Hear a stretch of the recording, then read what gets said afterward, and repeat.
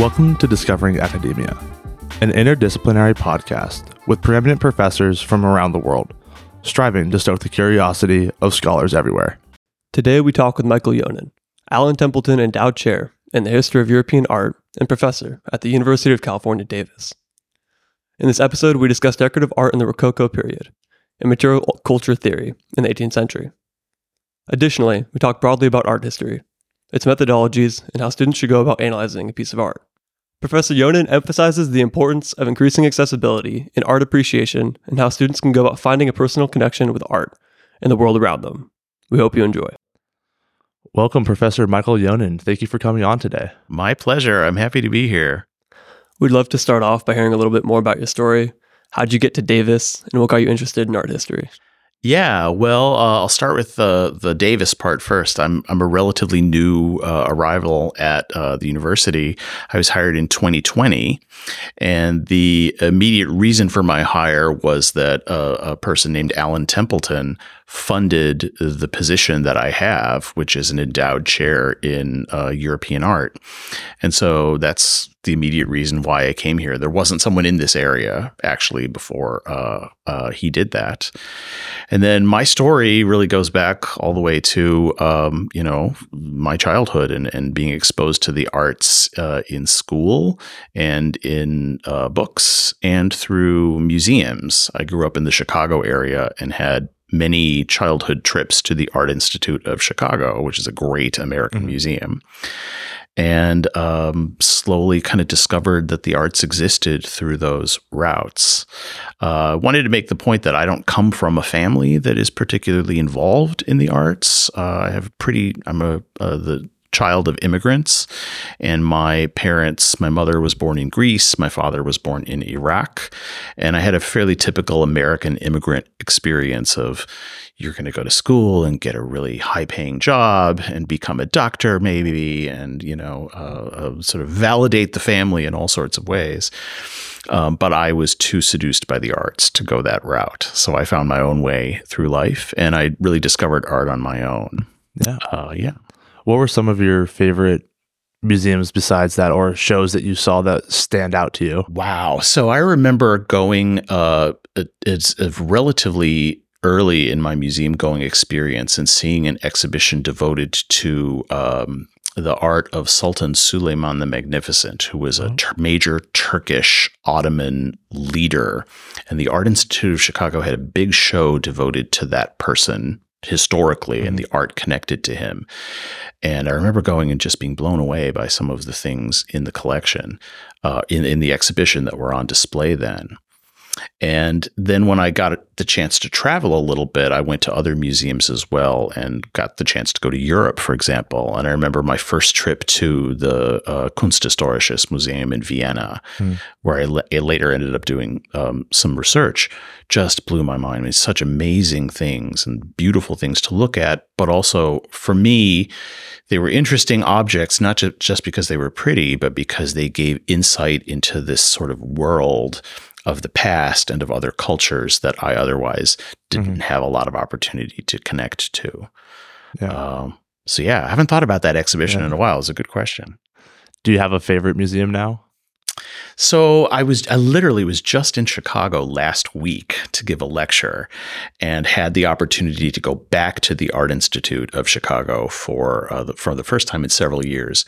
And that will, I think, always be my favorite museum, just because I was literally one of the kids on the school bus being brought to the museum in second grade to look at the pictures. And I remember some of those paintings from my childhood. So it's like I've been looking at some of those works of art for a very long time. And so I think that will always be the default favorite museum. It's a beautiful collection. Yeah. So my sister lives out there, and we've been most times that I'm there. Pretty stunning. Yeah, definitely. Yeah. Did you face any pushback for deciding to carve your own path and pursue the arts? Yes. Absolutely did. It was a difficult thing for me to tell my parents that I wanted to do this with my life and career, because they had sort of a different idea of what my life would be like. My father came around pretty quickly when he realized that I actually could do this and was interested in doing this. My mother took a little longer. But I think when I realized that there was a way to sort of create a career where I could think about art professionally, that possibility was so appealing to me as a life choice that I was willing to take the risk, really, of maybe having things turn out badly in order to just have the possibility to do that with my life. And I've never regretted it, although it has not always been the easiest path to choose. That makes sense. Yeah. And then given that your job is all about thinking about art, is there ever any requirements to produce the art yourself or a similar thing? So that's an interesting question. Depending on the university program, there are some programs that ask art history students to also take some courses in studio art. And so students have that sort of hands-on opportunity to make art themselves and learn a little bit about what that feels like and what's involved. I never had that experience. So I come at this really much more from the history side of art history, where I was never asked to take an art course. And once I got to college, I sort of wasn't, it was never sort of something that was put in front of me that I had to do. I took a lot of history. And so I came more to art through the history side of things. And that means that the techniques of art making are things I've had to sort of teach myself more on my own later in my life to fill in a little bit some of that experience that I had, that I didn't have, and get a sense of what it's like to actually make things. Yeah. It's very interesting.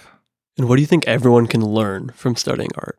Well, so I thought about this question a lot because art historians are very good at justifying our existence. Because the typical university situation is not entirely sure why we're here. Like they kind of have maybe some loose idea of what an art historian should be doing at a university.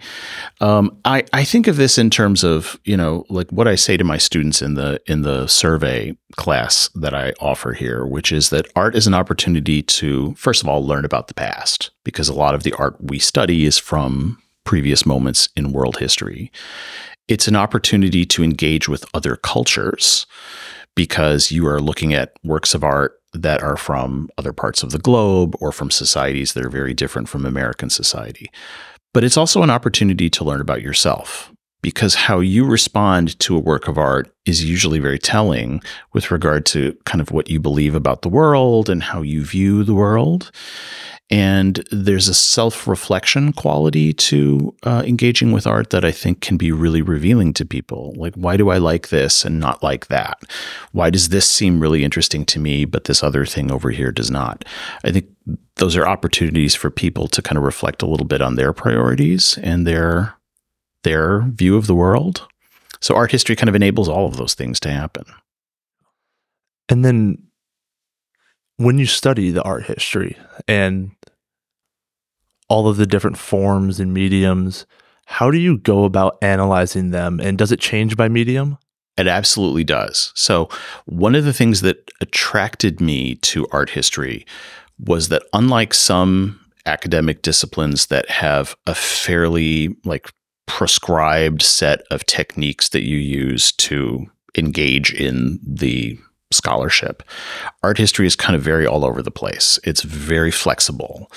And so you can kind of bring a lot of different perspectives to a work of art, and you can approach it from a lot of different directions. And that to me was always very exciting because it meant that you were sort of figuring that out in the process of analyzing whatever work of art you're trying to study.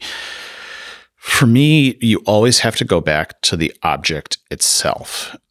To me, that's the sort of the most important part of this, is to make sure that you are not just talking about the history and not just talking about the artist, but you're somehow talking actually about the object very closely. And the object needs to remain sort of at the center of what we're doing. So art history has developed techniques for helping people analyze things visually, and also structures of interpretation so that you can say, well, here's what I think is going on here. And then now I can put that into this framework and see where that takes me.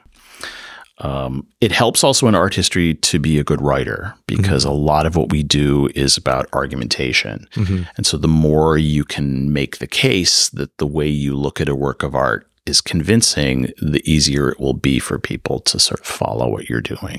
Definitely. Yeah. What are some of those arguments, or like within research, what are you typically writing about? Yeah. So that's a great question, because I think every art historian is going to answer this very differently. So for me, I'm trying to ask what this object tells us about history. And so I really think of it in terms of almost like this is an artifact of a different era.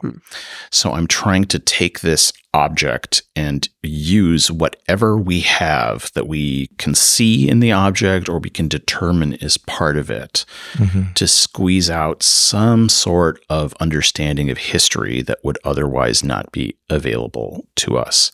And so for me, that dimension is what I'm trying to, when I ask questions of a work of art, it's typically in order to, like, what is this thing telling us about the past? And I believe also that works of art tell us things that are very different from what you will find written in a novel or written down in the record of a historical event, some document. That artworks are often keys into the way people thought about the past that maybe no one thought to articulate because it was too obvious at the time, and yet somehow it needs to be clarified. And a work of art is a way to do that. And then when you're saying objects, are you talking about furniture or paintings or sculptures or? Yeah. So one of the interesting things about art history is that, so when people think of art, they often think of paintings or like two-dimensional images that are hanging on a wall. But actually, art history is a lot bigger than that. And so my area of specialization in my research is often in decorative arts, which are things like furniture. I've worked a lot on ceramics, sculpture, things like that. And then a lot of art historians actually work on architecture. So there's a lot. Yeah. So like architectural history is really very closely connected to art history. And so it can quickly get bigger than just, famous paintings in a museum. It can become more about like the world that people are actually living in and the sorts of things that they encounter on a daily basis in their environments. So I always try to make like a really strong case for art history being as big and as broad a subject as possible. And then do you ever look at objects that weren't created as art but are still reflective of the time period? So yes, and I am a really big believer that we should be doing more of that because a famous painting by a well-known artist is really in some ways a fairly limited thing. Like it would have been seen by a certain number of people and have a connection to a sector of society probably, but not a huge sector at all. Whereas something like a table or, a print or some other kind of work of art that maybe had more currency, got around a little more, might give insight into broader segments of society and might have been relevant to more people. So I love art museums, but I also love history museums because somehow like that kind of object actually ends up a lot of times in history museums. And you'll sort of see like the spoons that people were using in 1750. And you'll be like, wow, that's weird. That doesn't look like our spoon, right? It looks like a different kind of spoon. And it gives some sort of insight into how those people lived. That makes a lot of sense. Yeah. That increased insight come with another set of difficulties? Because I would imagine if you're studying a painting from one artist, you have a degree of background of where they were coming from. Whereas for a vastly produced table, like you lose a lot of that. Yeah, no, it's totally true, which, one of the reasons people work on famous artists is because we know a lot about them, right? So a Van Gogh painting, like we have a lot of information we can bring to a Van Gogh painting to help us understand what we're looking at. If you find an old spoon, like I used before, I mean, you don't know who made it. Maybe you can figure out who made it, where did it come from? So you don't have sometimes the names associated with that kind of study. And yet that to me is actually sort of appealing because it suggests that it's coming from maybe some sort of I don't know, like it's coming from a place of being more common, and that has the potential to reveal some parts of the past that I think we need to sort of think about a little more. Yeah. You know? And then when you talk about uncovering parts of the past, I feel like in art, there's often a lot of ambiguity. Have you developed a mental model of how you like to work through some of that? Yeah. So I am really interested in ambiguity. So it's great that you brought that up. That term is very interesting to me because I think that a lot of art history was taught, to me at least in my generation, as being more about confirming what things meant. And like, this means this, and you have to, know what you're looking at in the work of art, so you can say that this thing means that, and the dog means this, and then the light means that, and that was, I think, how a lot of art historians were trained. And yet, I don't know if we really look at the world that way. Like, I don't think we do. I think there are layers of meaning to everything, and ambiguity is how we often experience the world. Like, we kind of understand what we're going through, but then sometimes we don't, and we maybe half understand it. There's that level of never quite being able to pin down exactly what some things we encounter mean.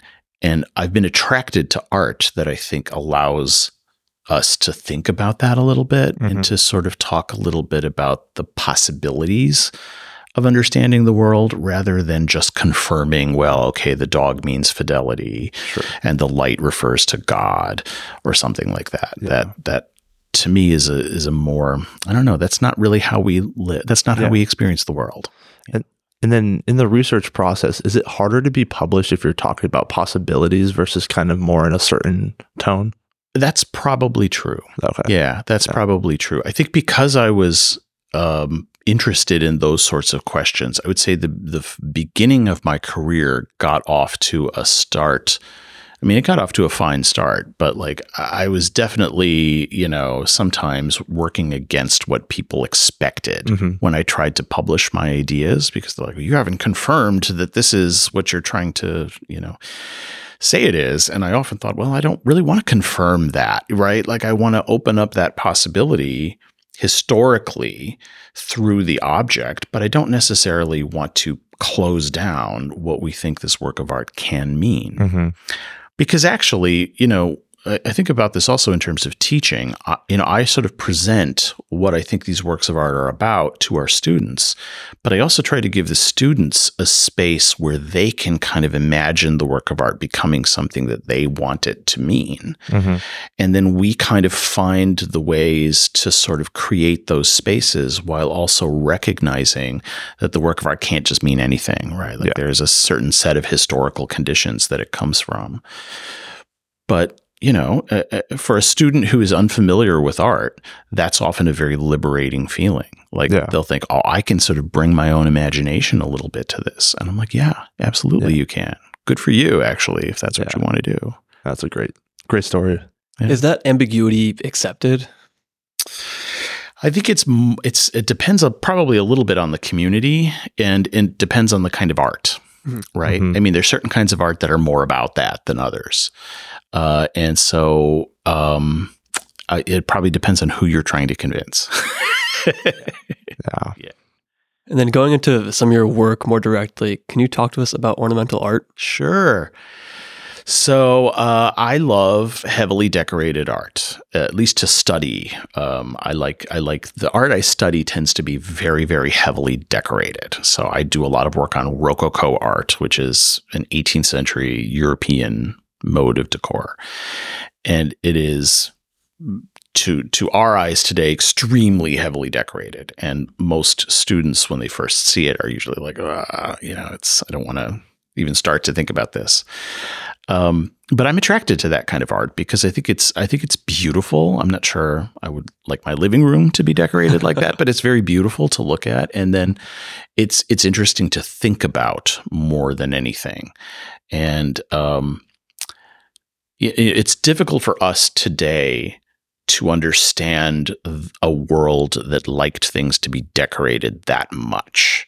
Could you maybe try to talk through a little bit will. of this? Okay, perfect. Yeah, I'd be happy to, because we today look at the past from the other side of modernity, right? And the modernism and the development of modern culture. And then, of course, modern art as part of that. And there's been a real push through modernism to think of everything in terms of efficiency and streamlining and kind of paring everything around you down to the bare essentials and having everything be functional, right? I often think of IKEA. Like you go to IKEA, right? And I taught a course here at UC Davis on IKEA, actually, which is a great sort of like, it's a design area that everyone is familiar with. And IKEA really makes this point in their advertising that they're all about like, making this simpler way of living with a streamlining of the furniture and everything is, serves a function and all of that. And you go back into the past and they just, the pre-modern world didn't think like that at all, right? So decoration was actually really important and it was an essential part of how a work of art or a decorated space or a building functioned. And so we have to sort of get out of this modern way of viewing ornament as this extra thing that doesn't need to be there and try to think more like how people thought in the past, where the ornament was actually this really important place in a work of art, and try to recreate a little bit the mindset that people brought to that kind of design. Because if we don't, we're always going to misunderstand it, Yeah. And exactly why I'm attracted to ornamental art, I'm not sure I can tell you why. Something about it is very interesting to me. And I don't know. It's maybe because it's so different from how we think of aesthetics today. Maybe that difference is appealing to me. Yeah. Could you maybe describe what the ornament would be? Say, take a mirror. Yeah. We're very used to a mirror being 95% mirror and like a Yes. thin little border. You bet. What would a Rococo mirror look like? Sure. So, yeah, because if you imagine a mirror that you could, an IKEA mirror, right? You go and the mirror is really what you're paying for. And there will be usually a little simple frame around that mirror that is like a piece of wood or plastic or something. And it's usually pretty small. Like a Rococo mirror, you would have the mirror, but then there would be this elaborate, the frame would be made of these elaborate curves and shapes. And those curves are these kind of fragmented forms that kind of blend into each other in various ways. Some of those curves are going to look a little bit like leaves. Some of them are going to look a little bit like water. Some of them might look just like sort of abstracted shapes, but they all kind of are like morphing in and out of each other in unusual ways. And they will be a big part of how that mirror works because they're actually a prominent part of the mirror's construction. And they're acting to kind of decorate what you see in the mirror, which is your reflection. But they're also connecting to you in various ways through what they represent and kind of engaging your mind in a way that a simple flat IKEA mirror is not going to do. Yeah. And so part of what attracts me to Rococo actually is that the forms are based in these kind of natural forms like rocks and leaves and things like that. Okay. Yeah. Yeah. Makes a lot of sense. And could you talk about, I guess, briefly on the time frame that Rococo took place and kind of the conditions that led up to its creation? Yeah, sure. I should have said something about this before. So it's 18th century European. It comes into existence in the years after Louis XIV of France, the famous Sun King of France, the guy who built Versailles into what it is today. And he dies at a certain point, 1715, in the early 18th century. And at his death, there's this kind of loosening of sort of design ideas in France during that time. And to be very simplistic here, in that process of loosening the state's hold on what happened to the arts, the Rococo kind of comes out of that. It's based in garden design, actually. It's based in the sorts of things that people would have had in like rock formations in their gardens or fountains, things like that. And Rococo is kind of an elaboration of that language being used in other areas as well. So it sort of starts circa 1720 and it goes on, depending on where you're looking at, until 1780, something like that. Yeah. Yeah. And was a lot of the art mainly held by the aristocracy, or was it something that the middle class and lower classes also experienced? Oh, it's such a great question, because the way it's taught sort of leads people to think that it is just exclusively an elite mode of decoration. But actually it wasn't. And something I've been trying to really push in some of my work is this idea that actually lots of people engaged with Rococo design. We just don't talk about them as much in art history, because we talk a lot about kings and princes and famous people, and we do all of that. And sometimes we're not talking about these other people in the world. So you can go to any like little regional museum in Germany or Austria and see all of this Rococo furniture that would have been used by sort of middle class people. And it's not, the highest quality, perhaps. Maybe it's made of local wood. Maybe it's painted sometimes a little bit crudely, but it's still using that formal language of Rococo. And yet we rarely ever talk about those things at all. So part of my mission is to say the Rococo is more egalitarian than we let our students believe about it, that it's not just an elite mode of decoration. Yeah. And then was it primarily in Eastern Europe or also throughout Western Europe? So it sort of has its origins in France, with Italy as a kind of influencer, you might say. And then it kind of spreads around Europe from there. And it's particularly prominent in Germany, and that's the part of Europe that I'm sort of most focused on, is sort of Central Europe and Northern Europe also. Germany has a real love of the Rococo, and so they kind of adopt it from the French, and they kind of explode it into this ever bigger and more elaborate thing, and it ends up becoming like the major style of German art in the 18th century. But you see it all over. It's in Russia. It's in Portugal. There are international outside of Europe manifestations of the Rococo. It can be found in North America. It can be found in East Asia. Mm-hmm. So it's around. Yeah. And just out of curiosity, is there a distinct end point or transition point to the next like kind of movement? Yeah.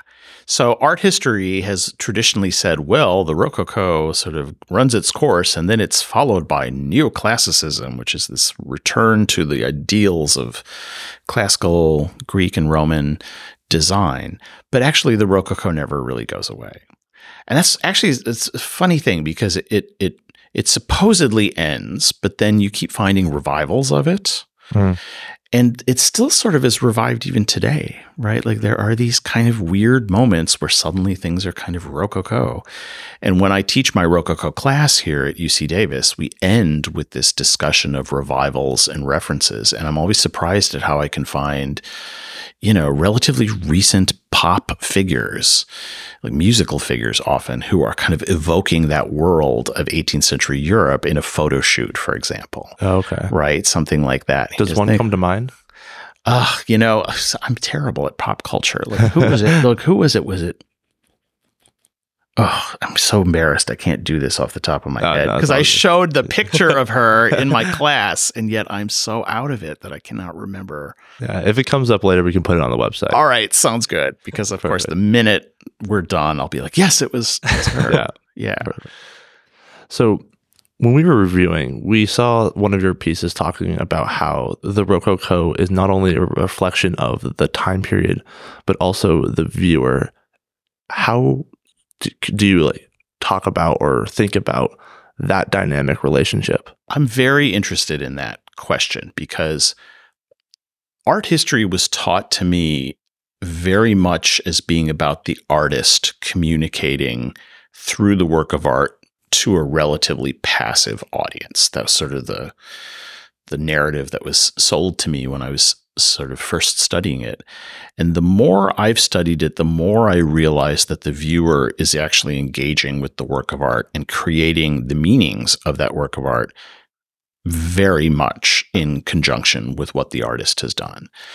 And part of what I think attracted me to Rococo decoration is because it's very overtly trying to do that. It's sort of doing that in a very sort of direct, like it's really trying hard to engage the viewer and let the viewer feel like they can kind of start to understand what they're looking at. But it's not just Rococo. It's really every work of art is it's a moment where a maker and the society that maker represents and a viewer are kind of coming together. It's like an interface. Mm-hmm. And so the viewer actually has a lot of power in front of a work of art to sort of decide what it's going to be about and to create some of the meanings of the work of art. And I try really hard to get students particularly to think about that, because usually they're not kind of comfortable with that idea. They're like, "Oh, I just want to know what the artist intended." And it's like, well, like you can intend something too, right? Like you have actually a lot of agency here in deciding what this work of art is going to mean to you today. And it doesn't matter if that's not what the artist intended necessarily, right? Like it's the artist created this so that you could have an experience in front of it. And if you're having an experience, you're doing it right. Right. And so it's not about you have to know what the artist specifically wanted. It's more that you have to bring something from your experience to the work of art and let that kind of guide a little bit your process of looking at it. So yeah, I think that's a really important part of a work of art that maybe doesn't get talked about enough. Yeah. Yeah. And I know some of our artist friends have even said, like, I don't care to explain this one to you. Yeah. Because, but from that standpoint of just, it's meant to be what you want it. I don't want to put my view on that. Exactly. I've had artists say things like, if I could explain this to you, I wouldn't have had to make the work of art. Yeah. Right. Like if it were possible to say 2 sentences that describe what I mean here, I wouldn't have to make a sculpture. Yeah. Do you think that perspective of taking agency with your relationship with the art has benefits beyond art? Maybe just broadly to our relationship with materials? Totally.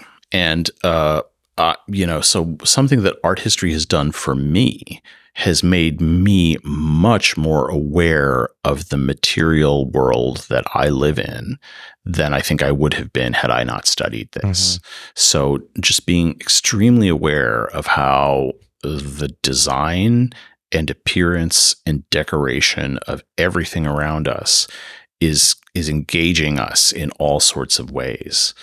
And so I think that that's one of the ways that art history can actually be relevant outside of the museum, right? Like, of course, we're interested in what's in the museum too, but you don't have to know anything about famous European paintings. Everyone lives in an environment with designed things around you all the time. And those designed things are engaging with you visually and materially all the time. And art history really can sensitize people to that. Right? You become aware that, why does, I always use my water bottle as an example. Why does this water bottle look the way it is? Why is it colored the way it is? Why does it have, function explains some of that, but some of it is also aesthetics and, sort of marketing this object to a certain kind of person and creating a context for them to understand why this object is appealing. Those are all actually art history problems. Yeah. Even though they may not seem like it, they are actually art history problems. It's very interesting. Yeah. And I think nowadays it's becoming a little bit more mainstream, especially in some of the scientific sense of these colors will, like a room of that color will have this impact. Although it's probably slight, there is some of that becoming a little bit more talked about, and people are starting to see like, wow, if I wake up and like view some sunlight, I will be a little bit more awake throughout the day, or you paint your room this color and that'll help your mood stay in, calm. Whereas if you paint it this other color, it's going to maybe have the opposite effect. Yeah. You'll occasionally read about like how they want to paint jails, certain colors. Yeah. Like they want calm them. I'm trying to think. Is it like yellow? That's a good color for jail cells because it keeps people calm. I have to look this up. I don't remember. Yeah, but those are questions that artists were thinking about as well. They were imagining often how the aesthetic effect of what they were creating would create certain kinds of responses in people, and that's absolutely an art historical kind of problem. Yeah. Do you have any thoughts about how Davis is structured as a school in relation to that? Yeah, actually, so I'm a little bit of a Pollyanna about this. So, because I think Davis does a lot of things right in this regard. So, there's the arts consortium, the sort of departments here that are all involved in the arts, and we're all pretty closely connected to each other, which is a good thing. Davis has a really strong studio art program. It's very well known, and that studio art program is sort of operating at a high level, which is a good thing. And then we have the opportunity to teach classes that people in other areas of the university take. And so we actually are regularly teaching students from veterinary sciences and the ag departments and all of that. And I'm surprised at how often those students actually want art history. Yeah, you'd be surprised. Like we have a very interesting problem here at UC Davis, which is that our art history classes are very in demand, which is not maybe what you would have expected me to say, but like our classes are routinely full to the brim because so many people want to take our classes. And I just think that there's something here where students who are in maybe more hard sciences or practical sorts of subjects somehow still recognize that the arts are relevant to what they're doing. Yeah. And so we I hope can continue to kind of build off of that positive energy that we have with those other areas and, find ways to make what we're doing interesting to them so that they have that chance, have that chance. Yeah. No, I couldn't get into one of the classes before too. So I've experienced that myself. Yeah, it's interesting. Like our classes are they routinely all fill every quarter. How do you interact with like the architecture on campus? How does it make you feel? It's an interesting question. Yeah. So the architecture on campus, so I'm not from California. So that's maybe the first thing I should say here. So, coming from the Midwest, I'm used to a certain kind of red brick, pseudo Gothic kind of, university aesthetic. So the architecture here seems very functional to me, and it seems very modern compared to universities that I'm familiar with from earlier moments in my life. I think it's a pretty campus. It's been said to me that it lacks a really clear focal point, right? And that's not me being critical. That's other people have noted that to me, whereas other universities have like a thing that is sort of like Berkeley has that bell tower, right? And things like that. The closest we seem to have to that are the water towers, right? Which are kind of great, but they're not really right in the middle of campus. And so, So I don't know if the university were thinking about something to do, they could think about some sort of focal point. Yeah. I've heard that when the media people on campus are looking for things to photograph, that's actually a real problem here because there's only so many times you can show the UC Davis water tower before, people have seen it. I definitely think that South Campus of like Robert Mondavi Center, like that whole area is a lot better.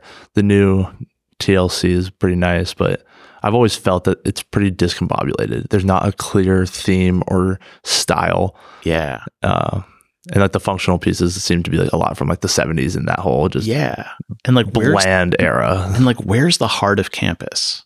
Yeah. Like I don't know if it's really articulated architecturally. Yeah. Right. Yeah. That said, it's a pretty nice campus. It's actually really beautiful, and I don't know, it works, right? Yeah. Like Yeah. And then stepping back out a little bit, is what we just talked about, does that fully encompass the material culture theory, or are there more pieces to it that play into how we should look at it? Yeah, so I became really interested in this idea of material culture because I wanted precisely what you were asking about a minute ago, where you asked about, can we connect art history to things that are outside of the realm of art? I became really interested in that question. I wanted to find ways to do that. And material culture, the project of material culture in university settings seemed to me to be a really interesting place to do that. And it doesn't really come from art history. It comes more from anthropology. It's anthropology that sort of kind of coined that term and was using that term relatively early to talk about what they're interested in. And I was able to sort of reach out to anthropology and kind of borrow a bunch of ideas from anthropology and try to make the case that art historians should maybe sometimes think a little bit more like anthropologists, by which I mean thinking not just in terms of how things look, how works of art look, or how tables look, or how water bottles look, but also thinking a little bit about what they're made of and how we understand that material dimension to them as being part of our experience of the world, and how much that changes historically and how much that affects people's sensory understanding of what's going on around them. We live in the era of plastic. I mean, we are constantly surrounded by plastic, and you have to imagine a world in which no one had any, it didn't, no one knew what plastic was, right? And to imagine that world is a little hard for us today because everything we have is, coated with plastic, right? Or is plastic, right? Yeah. So that material culture project out of anthropology, that was actually really influential in helping me kind of develop my own thinking for art history. And when you're talking about everything being covered by plastic, like that seems to be pretty unanimous across a lot of the modern world. Yeah. Does the current society being so integrated across cultures cause any problems when you're looking at art and understanding where does this come from? What's truly influencing this piece? Oh, yeah. Sure. So first of all, let me comment on the sort of global plastic, right? So it's a really big issue because, of course, we talk about the environment and what that has, the effect that has on the environment and on our bodies, because we all have plastic in our bodies at this point. But, the fact that plastic is maybe 100 years old, something like that, like the Bakelite being one of the first, and that it is something that is part of human experience across the globe. It's actually something that links people all over the planet, is that they have a connection to plastic objects. It's one of the few things that we could say actually connects us to people in every imaginable culture. But if I understand your question, you're asking about sort of globalization and how that affects the arts. It's a big issue because I think globalization has had the effect of making art from around the world actually more like itself. So rather than thinking about kind of local contexts for art making, increasingly art is really kind of a global phenomenon. And so the art being made in one country is sort of about what's going on in that country, but it's actually also about kind of the broader global conversation that's occurring. And you could probably say that that's had a bit of a flattening effect on diversity in the arts. So I suspect that. So do you think we're homogenizing culture? That's a very firm way of asking that question. But I think, if I can maybe go out on a limb a little bit, yes, I would say that. I'm old enough to remember a pre-internet world. And the first time I went to do research in Austria as a graduate student, the internet had just sort of started to be a thing. Like we had email and we were really excited by email. And I remember going to Vienna and it just felt so different from the United States. It felt like a completely different social setting and social structure, and people looked different and they dressed differently and the music was different and everything was just constantly confronted with difference. And now you go, to the remotest place and people kind of look like they do here, and they're listening to some of the same music and they have the same technology in their hands that you have. And I don't know, there is a way in which it's all become a little bit more similar and homogeneous. Yeah.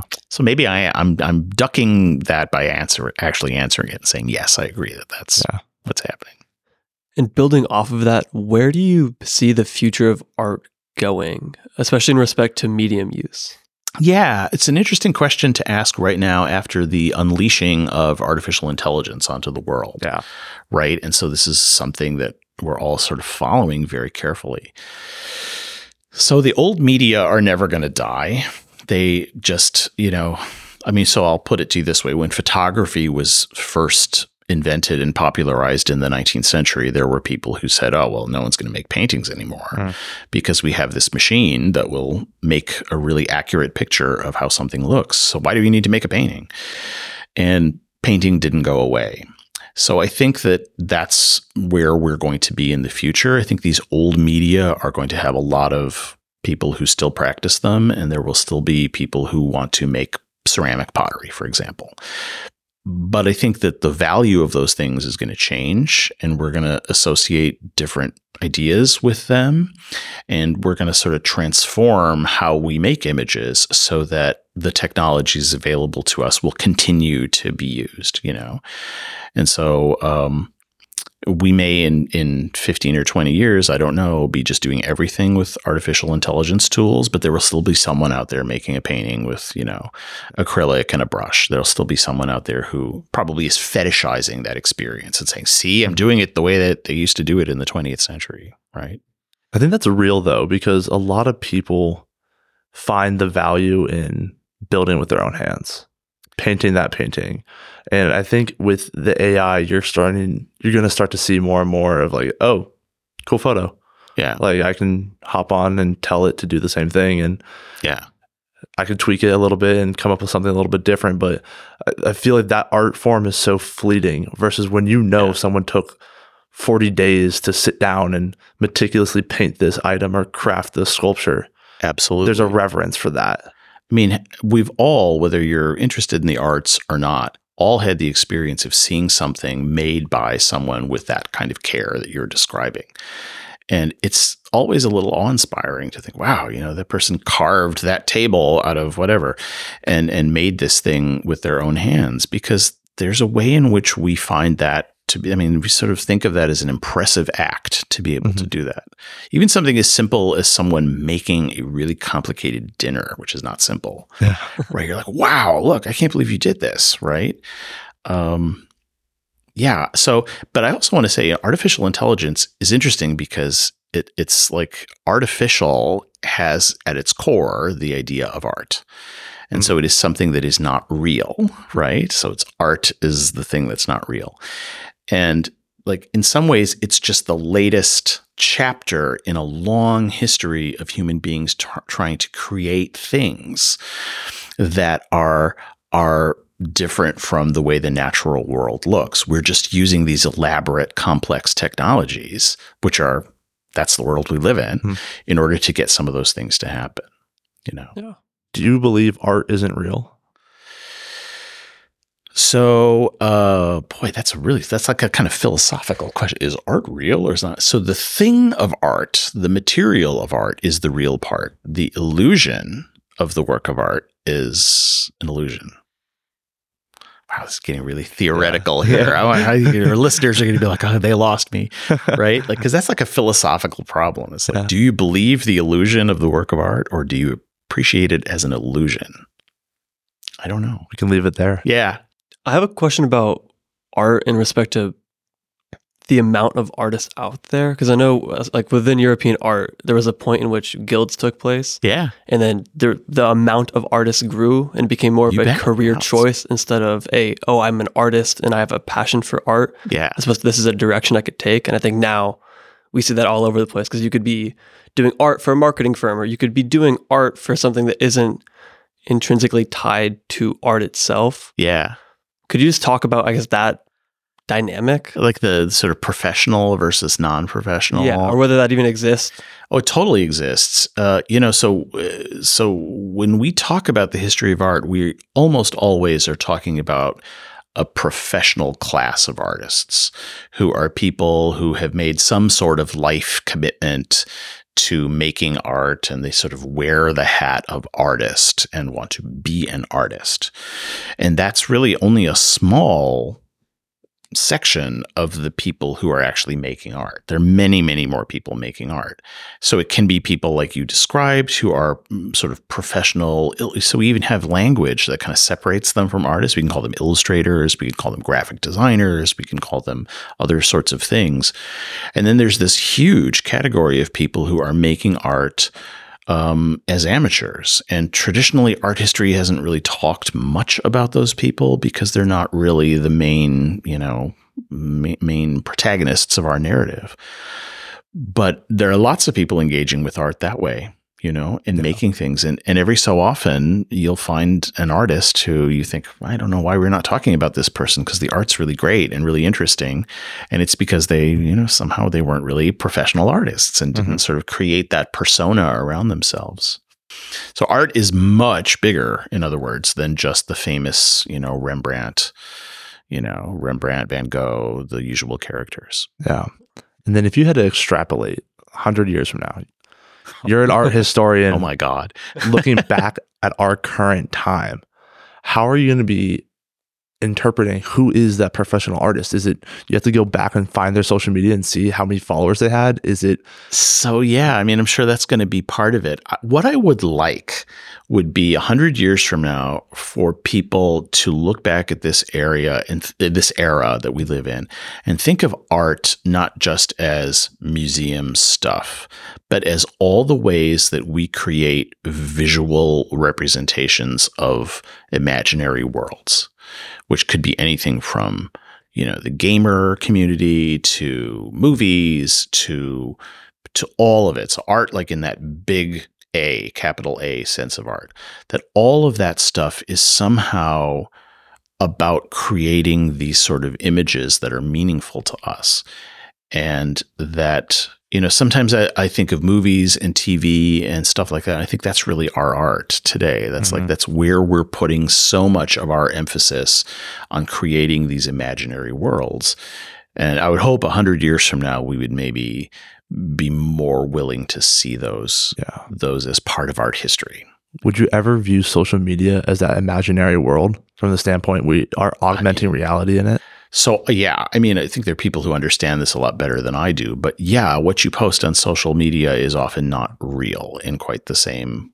I mean, we could get really academic with you. It's often curated, right? Like people curate their feeds, right, of social media. And also part of the appeal of a lot of social media seems to be that it seems real, but of course it's not really real, right? So and that goes right back. That's art history, right? Like that's exactly what people were sort of trying to play with when they were making paintings hundreds of years ago. Is like they want it to have that feeling of being real, but they also want you to recognize its artificiality at the same time.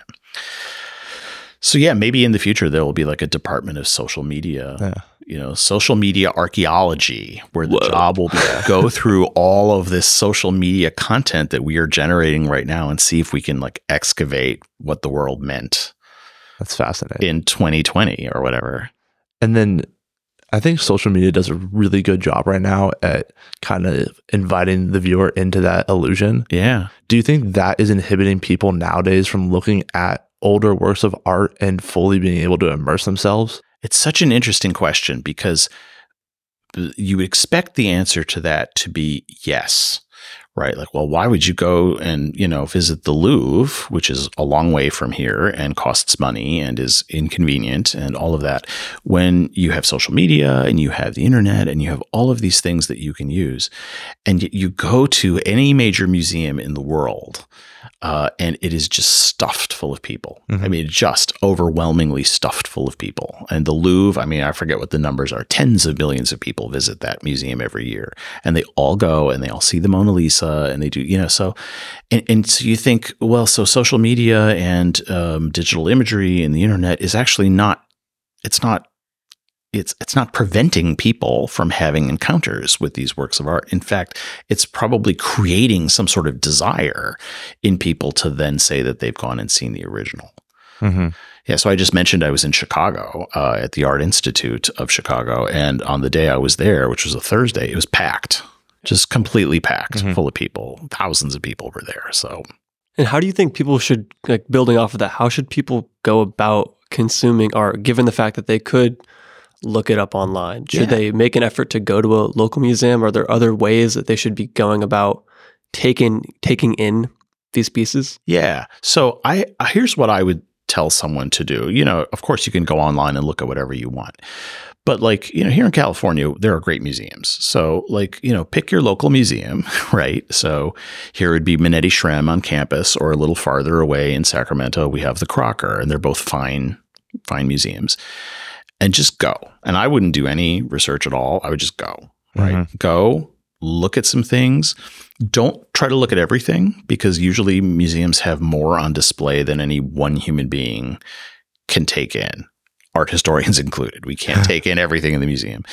And maybe get the little guide and look and say, I think I'm going to go look at this stuff today. and then just go and let your feelings and your responses be as natural as they are. So that may mean that you're looking at something and saying, God, I really hate this. I don't know why anyone would do this, right? That's really bad. But just let that feeling be there. And then, of course, something you will not hate, right? There'll be something there that you maybe are like, that's actually pretty cool. Or that maybe shows you someone's view of the world that you hadn't considered before, something like that. And just let that be the kind of natural growth of things, And in other words, find your own path through it. Mm-hmm. I always find these sort of, popular culture like guides to the history of art and all that to be actually really intimidating and sort of silly, because I think most people want to discover it on their own terms. Yeah. Yeah. And then you saying intimidating and silly. Do you ever think that some people are posturing when they are interpreting art, or that art is kind of falsely taking on this elitist mentality? Yeah, I do. Yeah, I totally do. And you may have gotten the impression from just talking to me right now that I work extraordinarily hard to not give that impression, right? Because I find it really off-putting. Yeah. When you have like the kind of art expert standing there who's like, well, this is, and then sort of telling you all these things that they sort of know you don't know, but making you feel like there's something wrong with you because you don't know these things. So I work really, really hard not to model that in my teaching and in my engagement with colleagues. And I would just say to anybody, you have every right to go to the museum and experience that any way you want. And there is no art authority out there who can invalidate your feelings about what you're seeing. Mm-hmm. And so don't let those people have that power over you, because they don't really have it. Yeah, exactly. It's the same thing as someone like, I don't like your shirt. Cool. Still wear it. Yeah, exactly. It's like that simple. Yeah. I mean, it's like, it's the famous artist, but you look at their work, their painting, and you're like, I don't really like that. That's fine. Yeah. Right. There's some famous artists whose work I don't like. Yeah. I will not name them, but I will. I think asking you why you don't like it too, or like kind of the opposite of meditating, like letting those thoughts come in, but not just letting them pass, but like maybe ask every so often, why did I not like that? Why did I not like that? Right. Is it because it wasn't pretty to look at? Is it because the artist wasn't saying something here that I kind of could understand? Or did it disturb me? Maybe that's why you don't like it, because the artist is showing you something that you don't necessarily want to admit or acknowledge. Or were you just not in the mood? I mean, that's the other thing, I mean, some days you will go and sort of, I've taught works of art where on one day it's like, wow, I really see how exciting this is. And then, teach that same work of art a couple of weeks later and I'll be like, oh my God, I have to do this again. It's just because you're in a slightly different place mentally, and, that affects it as well. And then do you ever think some art pieces are touted as being so moving and powerful, and then you look at like, what's backing that up? Yeah, I mean, some of these like really famous paintings have an enormous history associated with them, and they become these kind of, they become something outside of reality, really. I mean, they become these, incredible things, and that doesn't mean they're necessarily good works of art, right? Or even being particularly fun to look at, or I don't know. Like, I mean, that doesn't mean that anyone really maybe even likes them that much. They just have that incredible power because they have so much, cultural cachet associated with them, right? Yeah. And then you'll go to the museum and there'll be something by an artist you've never heard of, and you'll stand in front and go, "That's really cool, actually." Yeah. And why haven't I heard of this? Right? Like, I don't know. That person wasn't on the right side of history.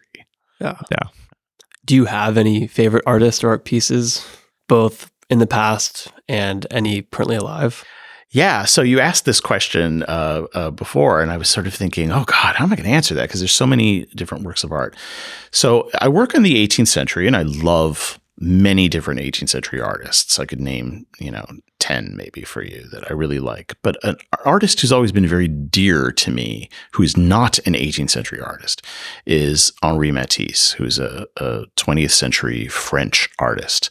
And I just love his work in a kind of instinctive way. I think it's incredibly pretty, and I think it's incredibly visually inviting and arresting, and he's a very clever artist, and he creates things that I want to look at, right? So it's funny because he's not actually in my research area, but he's an artist I've always really, really enjoyed looking at and thinking about. He does more impressionism, right? Yeah, he's sort of a little after the Impressionists. He sort of